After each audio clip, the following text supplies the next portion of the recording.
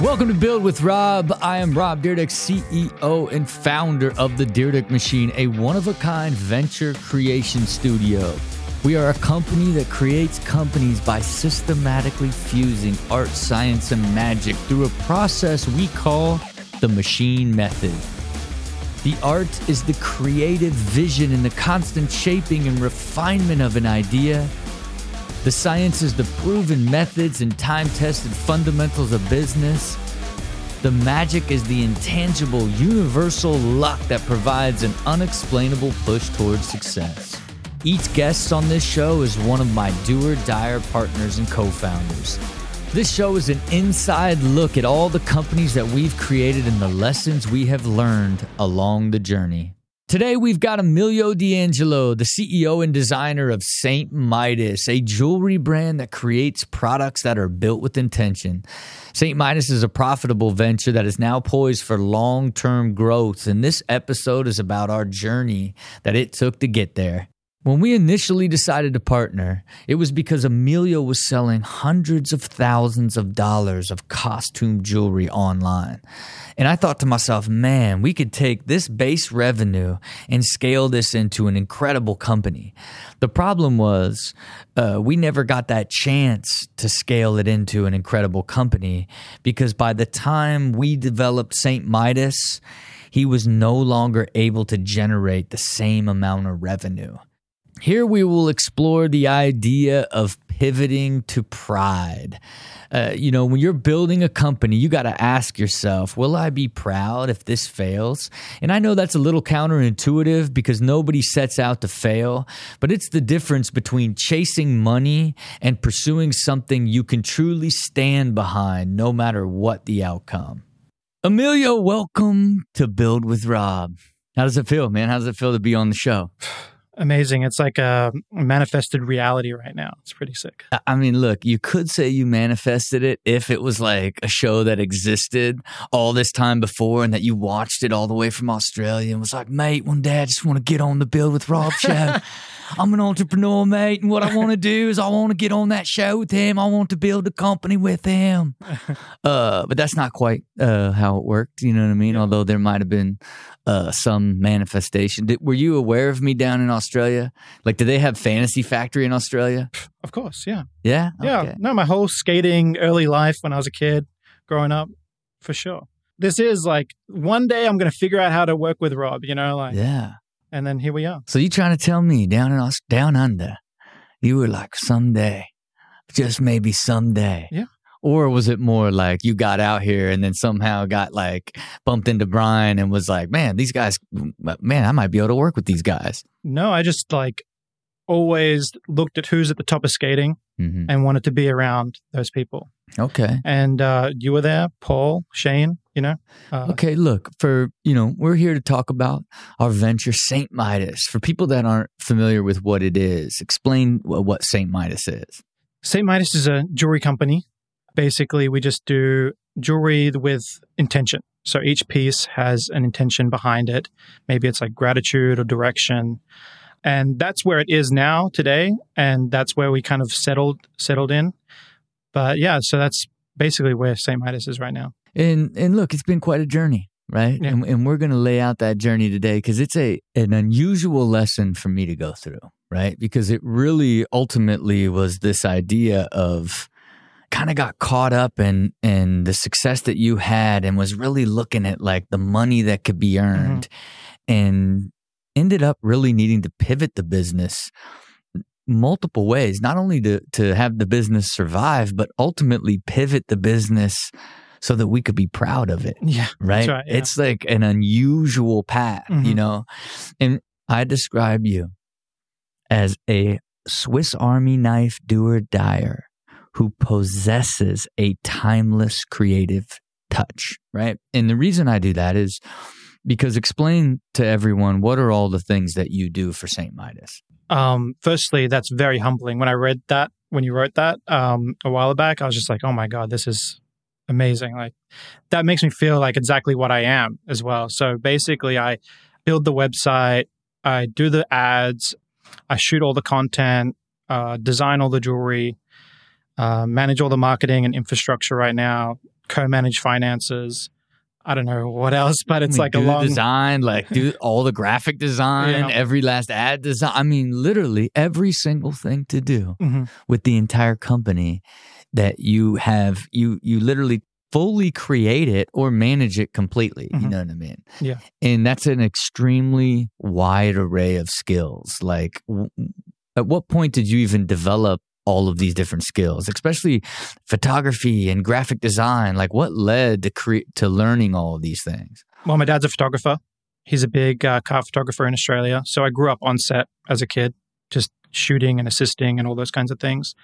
And then the design element came in when we had a creative studio that we set up in Australia that was my uncle, who was a creative director at a big agency, my dad, who was a photographer, my two cousins who do web development and design. So we're all kind of like living together in this one kind of creative space. And I would just pick up from my cousin like design cues, and then I would try and like do extra work and like assist them. And so design came in like at that early stage. And so really even that studio, you learned everything there. Yeah. Right? So you got to learn web design, you got to learn graphic design, all that. And what was the primary focus of that studio? Basically, like each person was working separately in separate offices. And we all just decided, like, let's all come together. We're a family, and we'll just work in this one office. And if there's projects that we can all do together, then we'll do it all together. And what type of projects? All I can picture is like car dealerships. And like I just picture like these local businesses of building like websites and graphic design for a local down under Loya. I don't know where I went. I went to Irish. I got Irish there. And I also say Australia. Does it sound country? Does that sound Ohio? Australia? Yeah. When I say Australia, does it sound normal? It sounds normal to me. Yeah. Good. It feels Melbourne Ohio is the one you got to emphasize the Ben on. Yeah. I mean, I'd say Melbs. Burn. Yeah, Melbourne. Don't say Burn. Yeah, that's probably where I'd go. But look, so what type of companies were you guys doing in that stage? A lot of like real estate stuff, photography. I should have said real estate. I went car dealership. I should have said real estate. There's my cousin started a business called Squeaker Dogs, which was like a light up dog collar thing. Another guy who we helped build his mattress website. He was the first person selling mattresses online before anybody else in America, before anywhere. And I was like, you are crazy, but we'll help you build it. Yeah. Because back then it was like nobody would buy a mattress online. They've got to try it to know if they want it. You know what I mean?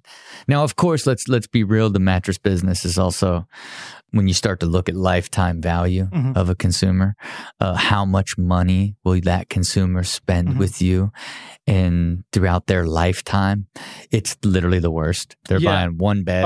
If you sell one, that's it. You got them. They're going to keep that bed for 10 years. So don't ever start a mattress company. And when you start a company out there, understand that lifetime value is the purchase behavior of your consumer and how many of your products will they purchase in a year, 2 years, 3 years, 5 years. And if you choose a bed, they're only buying one. Exactly. And those companies really peaked in that early Facebook time when anything you put on Facebook would convert. So all these mattress companies, if you remember like 4 years ago, were everywhere. And that's because like Facebook was so easy to convert customers. And now as it's become harder, you see how many ads do you see these days? It's like there's only like the few that kind of were able to ride it out. Yeah. Well, they transitioned. A lot of them ended up going to traditional advertising, back to television, vertically integrating in kiosks and malls, right? Yeah. Because, they're raising hundreds of millions of dollars and, literally paying like 2 G's to acquire a customer, right? And in the digital performance marketing game and direct to consumer, it's really how much do you have to spend in order to get somebody to buy your product? And the lifetime value connects that, because if you spend $500 to get somebody through advertising to buy your $1,000 product and then they buy 2 or 3 of them, now your lifetime value is $3,000. It only costs you $500 to get them. You're in the game. But the difference with that world is, you're spending, $2,000 to acquire a customer for a $999 purchase, and that's it. And to maybe upsell them on some sheets in the future. Maybe, right? So this is a good segue for really how we came together to build this company together, right? Because you were what I'd like to consider a rogue performance marketer, right? Where you're just like looking for different opportunities, your skill set and everything of being able to throw up a site and shoot photography of products and do graphic design. You were able to, whip together a company and test it and really try to get a product to work. And you did just that. Yeah. Right. So you decided to source the jewelry from Alibaba to kind of take on this sort of world of like, there's a ton of people buying jewelry and costume jewelry and tennis chains and different diamond jewelry. Walk me through how you decided to build that brand and the performance of that brand as you started. Yeah, it was kind of a fluke, finding that product. It was like testing a bunch of different products online, me slapping together a quick brand and a website, testing it out, and then jewelry really hit. And I was like, okay, like this is more fun than the other things I was trying to do. So I started basically small tests here and there, like $50, see how it does. And then I remember I'm like, okay, I spent $50, I made $100. I was like, okay, sweet. And I'm just drop shipping from China. Like literally found like a dodgy supplier. The quality is not that great. But just for clarity, right? Like you sourced the product, so you didn't even have to worry about bringing it in and putting it in. A lot of times if you were to start a company, you got two options, right? You bring it, you mail it to your house and you ship it yourself. Yep. You get a third party that will take the product and then act as your distributor, right? A 3PL as they call it.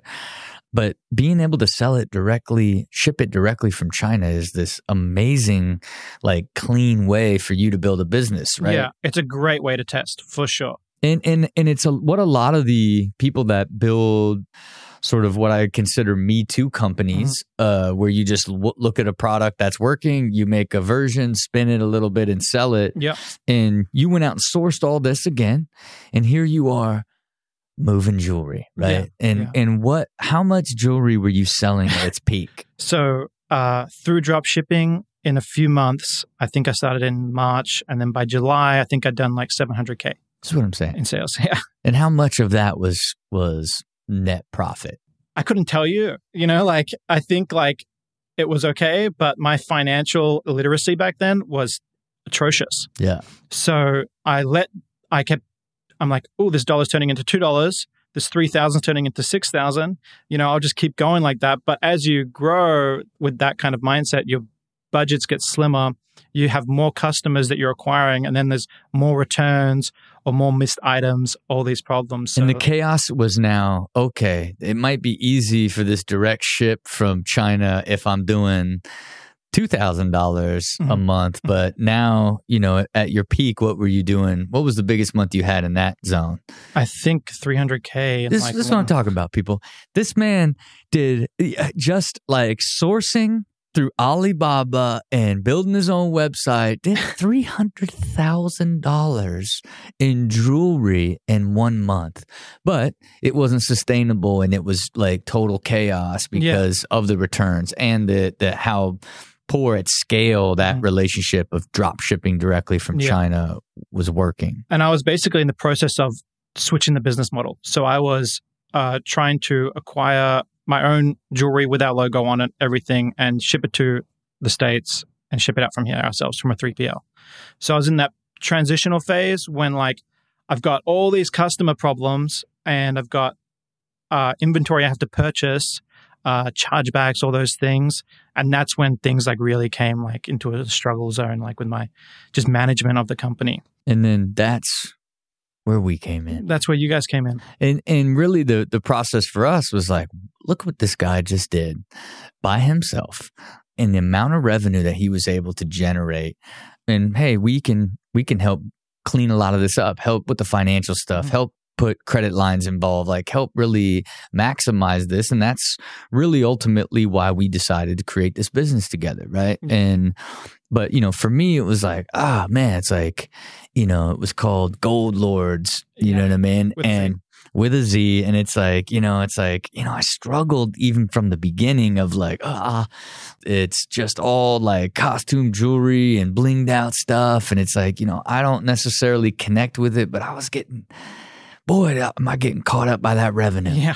You know what I mean? And the first thing we had to do was make a great brand, right? Because it's like, let's transition this from hustle to creating an amazing brand. And I really think you did it first try, right? It was like, we got to make a real brand and make something that's sick. And you came back and delivered it first try, right? And again, lay out where you got it from and ultimately what it meant to you when you developed the name St. Midas. I always wanted to do Mercy Midas. That was my first thing that came into my head because I thought mercy was a cool word, and I thought Midas, the Midas touch and the whole relevance of that in jewelry. Yeah, and again, that is what stuck with me and I love to this day, right? Is that, the whole idea of the story of King Midas and this idea that the saint visited him, the angel, power. And gave him the power of everything that you touch turns to gold, and it ultimately becomes a curse as he touches his children, That's right, yeah. And it's fitting for me too in hindsight, because it's like I was looking at it less as like, hey, if you pulled everything aside, Rob, do you want to build a fake blinged out jewelry business? Yeah. I would just, no, I don't. Yeah. But hey, do you want to do this jewelry business that makes all this money that could be highly profitable? Because even, look, it wasn't like when we built the financial model that it was just built by two homies. You know what I mean? Like our CFO consultant, the great Brittany Stewart, is a direct-to-consumer master, right? And for her, she went in and validated like both you as a performance marketer, someone that is really understands acquiring customers, and that first year wasn't like we were shooting for the stars. It was like, hey, let's just replicate what you did by yourself and now do it with a little bit more organization. Easy peasy. Yeah. $5 million in revenue. Yeah. $2 million in profit. We're splitting. Clean as a whistle. Yeah. Clean as a whistle. Yeah. So nice again, little dividend play. Yeah. So to me, like when I'm back on my St. Midas, my Midas touch vibe is like, man, we make this thing right. And what we talked about was, hey, let's use this jewelry as sort of a Trojan horse to build a lifestyle brand, right? And like with all of that additional capital and growth, like you can do all these different interesting things. And I think even in the beginning there, it was fun. Yeah. In the development side, right? Because you guys were designing and developing an amazing line of apparel at some point it's like, there were jeans on the table and style, like when Idam was brought in, like he had so many like manufacturing relationships and sort of different like stuff as it related to apparel and streetwear all together. The vision was, hey, this thing's going to make so much money. We can blend it into like this dope lifestyle brand and mask sort of that it was built on, like phase that out. Like, fake diamond chains, but that didn't happen. No. Right. Yeah. And what happened in that first year? Because, I would say not only because, again, the numbers you were doing were in the previous summer, took us a while to get fully reorganized, get fully set up again, redo the entire brand, now set it up official and launch it. And the reality of it is by the time we launched it, like the entire marketplace had changed. Yeah. Like overnight. And explain from your perspective sort of all of the things that had happened that made hitting that 5 million basically impossible. So we like shut down Gold Lords probably like 2 months while we were developing this new brand. So we just basically took it all down. We're developing this new brand. St. Midas is ready to go. We've got new jewelry in. Bear in mind, everything that I was doing on Gold Lords, like I put $1 out and I'm getting back 10 really. Yeah. And it was just easy. It was very easy. Look, man, it's what I loved about it. Yeah. I'm like, I don't care what it is. Look at that. Like, like really, really into the money side, And in my mind, I'm thinking like, this is going to be so easy to convert customers. Like as soon as we launch with this, we've got our new brand on everything. We've got really high quality jewelry. We have all these things. I got this whole like new financial setup going on, and we launch and it's literally crickets. Yeah. Like nothing's converting. We're spending thousands of dollars, like trying to get back to where it was. And I'm just like, give it time. I've seen this happen before with like other people I've done ads for, like it takes a little bit of time to ease back into it. And like, so we're just trying and trying and trying, and just nothing was sticking.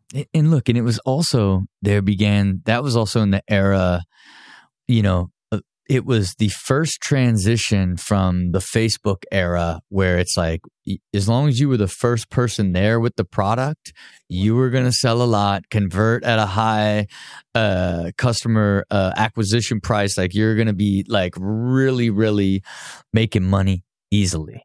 And it perfectly landed when the algorithm changed, and basically it just sort of, not only the algorithm changed, and then there was almost like a flood of new people and new advertisers and new people spending money to get that same space almost in the same identical time, right?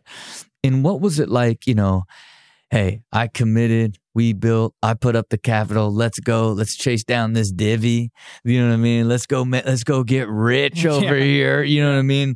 What was the pressure like as those months started to build here? And like, I mean, didn't matter what you were trying, you just were not generating or converting the customers like you once were. It was probably the most stressful time of my life. Yeah. Just between that, I was getting married as well, like planning all those things, hiring staff, overhead for the first time. I've never managed people before in my life.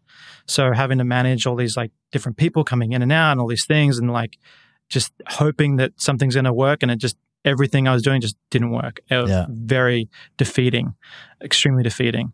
Yeah, look, it's the idea that the pressure was mounting. And for me, when we launched it, I tried to mask it in some like, it's some jewelry and it's a lifestyle. I tried to mask it in lifestyle, but I was getting blowback of like, what is this? Like all of a sudden, because you got to think, you got Outstanding Foods and Pig Out and 333 and $10,000 attaches and, all these other things. And then all of a sudden people are like, and you're making like fake jewelry, right? Yeah. So, and it's easy for me to be like, yeah, but this guy's a, performance marketing master. And like, we're going to do like 10 million this year. If it was about like, hey, this is how you really drive revenue. But when it landed on like, man, now you're getting blowback for sort of this like style of jewelry. And then it's not even hitting, now it's costing like burning through money, right? Yeah.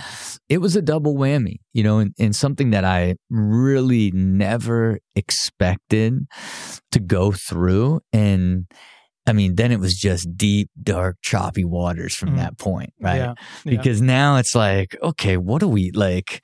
What's the move here, right? And now it's this sort of mentality of like, what can you evolve it to, right? We turned it into a house of brands at one point, and you went and designed all of these Linked different, linked and so many different like, eyewear lines and accessory lines, like, and all of it was amazing, right? And it's another testament to like your skill set of being able to create like, a house of brands overnight.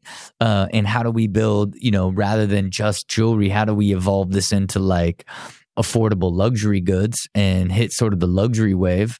But again, it was counterintuitive to the purpose of luxury, right? And here we are again, another deep, dark road of like, man, we can't quite get there. And so, for us, what we had to, kind of come to grips with along the way in this path was like, wow, it's like, not only is it not working, but right now the only thing that's selling, what was the driver of the entire business up to that point? Just tennis chains. Just a tennis chain, bracelets. man. A diamond tennis bracelet that was like $29. Yeah. $29 and the customer wouldn't buy anything unless you gave them like triple discount. And like it was big like sales, like all this like now like conversion tactics that a lot of people will do to kind of drive inventory. It now had like controlled the customer purchase behavior where they just know, hey, at some point I'm going to get this thing for 15, exactly. Whatever it may be. So now, boy, oh boy, are we in some deep water, because now it's like, man, we're selling like one tennis chain that they will only buy when it's super discounted. Yeah. And the other most totally unexpected thing was the entire market got flooded with jewelry, right? Since there was nothing really defensible as it was related to the jewelry, because it was just kind of open source product, that everybody had kind of seen the success of all the different jewelry brands online and just Me Too'd it all the way in there. Now, and they're drop shipping too. Yeah, and they're drop shipping, and a lot of those groups were going out and getting big rappers and celebrities and really getting like, you know, these much more impactful sort of earned media unfair advantages to drive down customer acquisition cost. Because, you know, I couldn't, you know, this is one of those, I can't be like, oh, check out my dude. Yeah, you know what I mean? Which then here I am in this very difficult place, you know, and I think internally for us at that point, you know, it was the first time that I had kind of come to this crossroad of like where the business didn't evolve.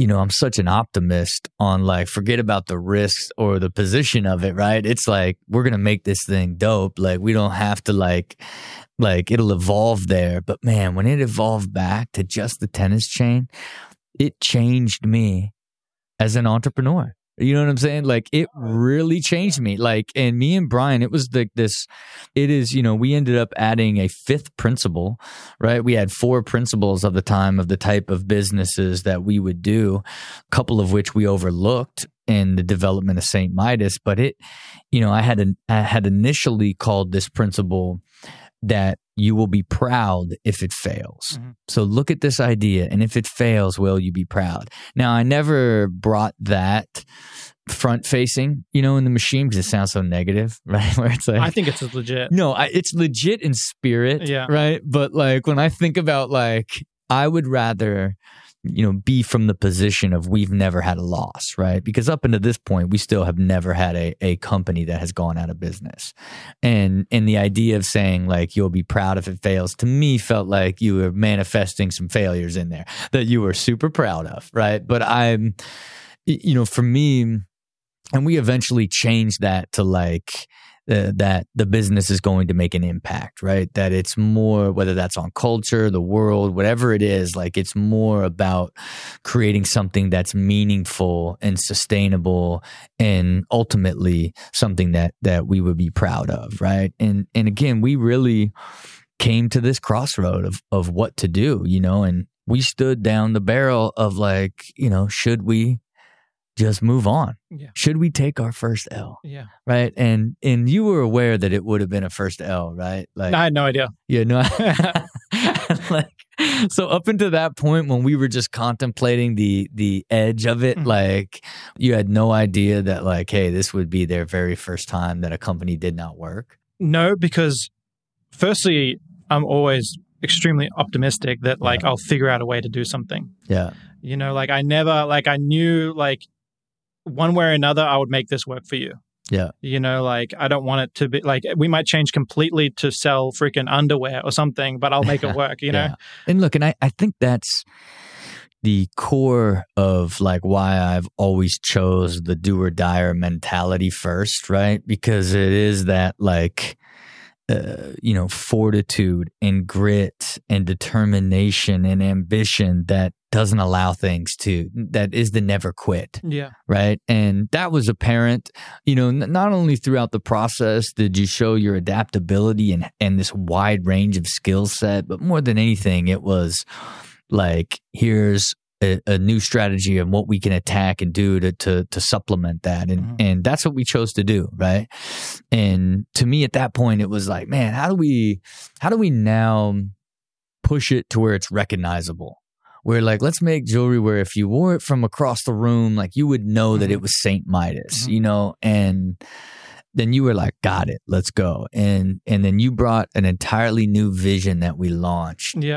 And let's talk about where that came from and what that turned out becoming. Yeah, it's funny because I was actually looking back at the history of it. And right before we made the pivot, I checked our like revenue and we did pretty decent. We were up on revenue, but we were just like sales every single different day. Like someone's birthday sale, it's World Day. It's like every single day we'd figure out a way, pizza day, figure out a way to like make a sale out of it.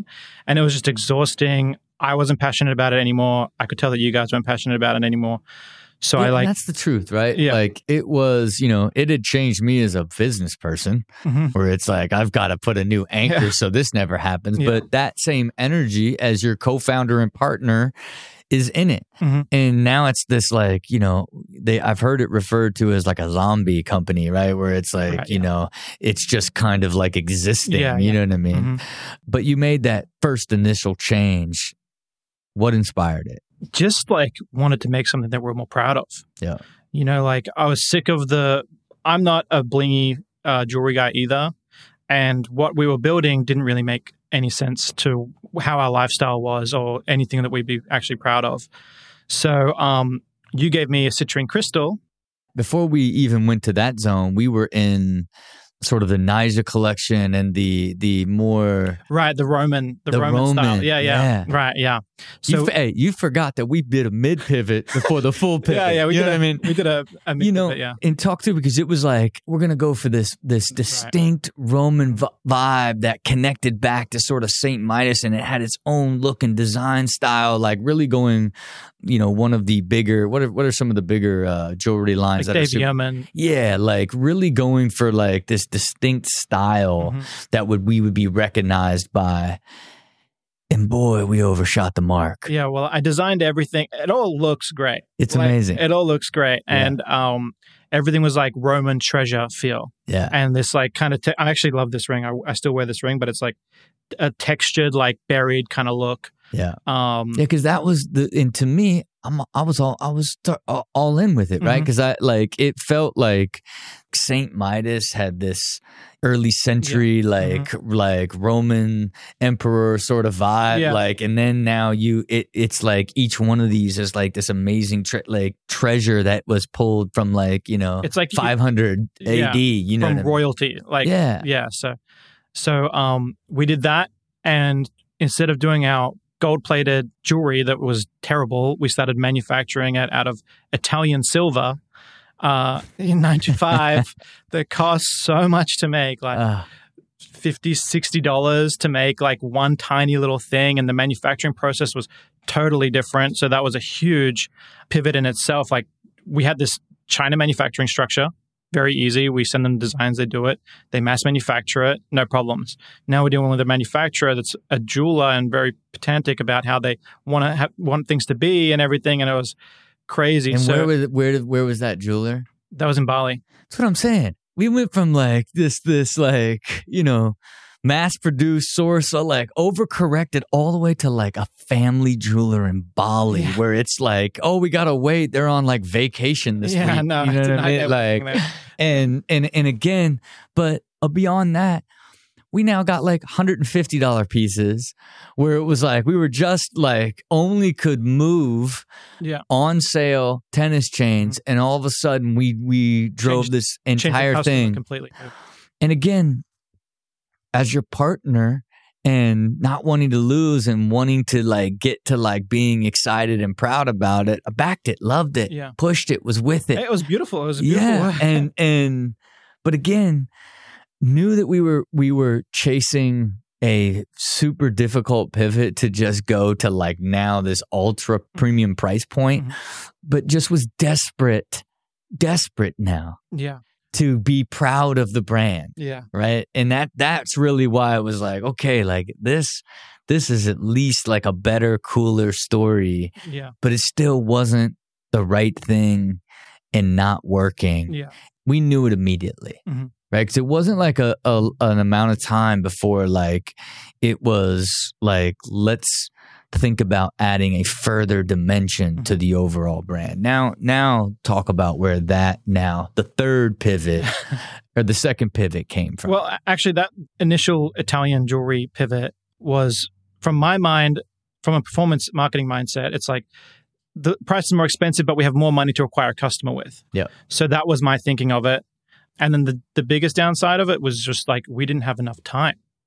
Time to build a brand like that would just take years of us kind of slowly seeding it out to celebrities and building up that real kind of brand behind it to justify customers paying $150, $200 for a piece. Yeah.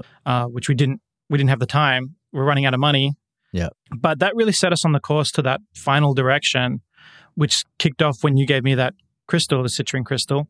And what did I tell you when I gave you that crystal? Take this and abundance will flow through you. No, it was great. Great. I'm glad you had something for me. Like, and for me, this is all based off of, my wife dragging me to the House of Intuition, a crystal shop. And I was just like, can someone just point, where's the one that makes you wealthy? Right. And they're like, oh, it's this one right here. It's citrine. It's an abundance stone. That particular store, there's no real method to the madness. It was just a mindset thing, where it's like, oh, there's all these different sort of things and they have this meaning as being like given to me through this. And I got that abundance stone for myself and life started changing. You know what I mean? I started wealth was just started pouring in left and right. So I started to get on this mission of like, I'm going to give it to every one of my partners. You know what I mean? Like, let this stone bring you wealth, right? Because at the end of the day, like you got to believe that you were meant to be wealthy and abundant for it to actually show up, right? So it was already something that I really, really enjoyed because it's the magic part of life and kind of the whole idea of art, science, and magic. And what did that do ultimately that began to lay the framework for what the brand would become? Yeah. Well, firstly, I fully believe in like the power of not necessarily crystals, but the meaning behind it. You know, having a symbol of something that reminds you to be abundant. And that was like, I would always meditate before that. And then now after you gave me that, I've just got it there meditating on it. And then it like kind of clicked like, let's build a line that's more about the intention of things. So let's put this crystal intention into a piece of jewelry.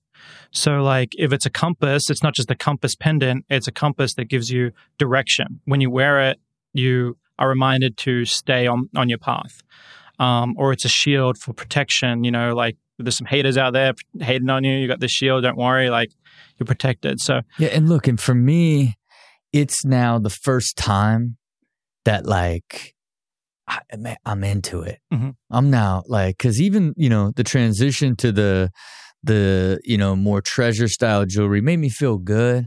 But now I'm like, oh, this is like right up my, this is making me excited. I remember calling and we're just talking through, it could be all, you could build it, all the different things. And like when you get it, which led to like the packaging and you pull it up and it tells you what you're going to get at. Like now it had finally, for me, at least evolved to a place where now if this just didn't work, I was good. You know what I mean? I felt good of like, we created this amazing line of like all the jewelry is based off the story of like the angel that visited King Midas and blessed him with the golden touch. And each one of these pieces were jewelry that have built-in intentions that to keep you focused on your path and your future that you're going to create. I could connect with that falling apart, right? I could tell the story of that one of like, hey, how we got here. But fortunately, it was also at a time where you had been dabbling in retail and ultimately found that retail rather than the performance marketing and direct to consumer was a real opportunity for this new concept. Yeah. And just to backtrack, we had Zoomies going for a while. And it just wasn't hitting. Like all our jewelry, we were competing with another brand in there that was very similar. We were getting like these little pity orders, I felt like. And then that's why I was just like, screw it. We'll just change completely. Whatever, this isn't really building. Let's just change completely. And then when we changed and evolved, and then it wasn't until we created the latest line with the intention cards in them that the sell-through just started going crazy. And we started evolving our jewelry to that point, and even our old stuff with intentions matched to it was just working. And the overhead involved in a direct-to-consumer company is huge. Yep. Just the constant marketing, creative conceptions, operations, all these things were huge. And we're finding that this balance between wholesale and online that we've kind of struck now, which is a really clean operation from an operation standpoint. And what did it feel to like finally like, man, like when the sell through happened and then like boom, then these big orders started coming down. Like what did it feel like after, you know, this chaos that we had sort of gone through? And now like, wow, like there is like this sort of evolution is now working and selling through a retail. Yeah. What was that like? It's like the first time everything's ever gone right in your life, you know, like everything I would do just sucked. Like it just like, am I like terrible at this job? Like, should I quit? Like go work at Walmart, you know, like, and like that was really like the first time that felt like, oh my God, like let's keep working on this. Let's like, we've learned so much in the past of what our mistakes were. And then now we're finally like at this point where we have a clean operations in the business and we can kind of grow this and let's not squander the opportunity. And for you, like, what do you say to people, you know, that go through something similar? Like, where did you go to like not give up? Right? Because at the end of the day, it's still like, it still was on you to keep fighting. And like, even though like we're evolving and look, and there was a commitment on my side too, right? Because even we had to, you know, make one more shot to capitalize this new version too, right? Because it was like, man, like the last of the capital was for the treasure jewelry and it didn't work. And it was like, okay, but I love this idea, right? So even for me as your capital partner and co-founder, man, let's take one more shot at like ultimately letting it be something that we could both be proud of. Yeah.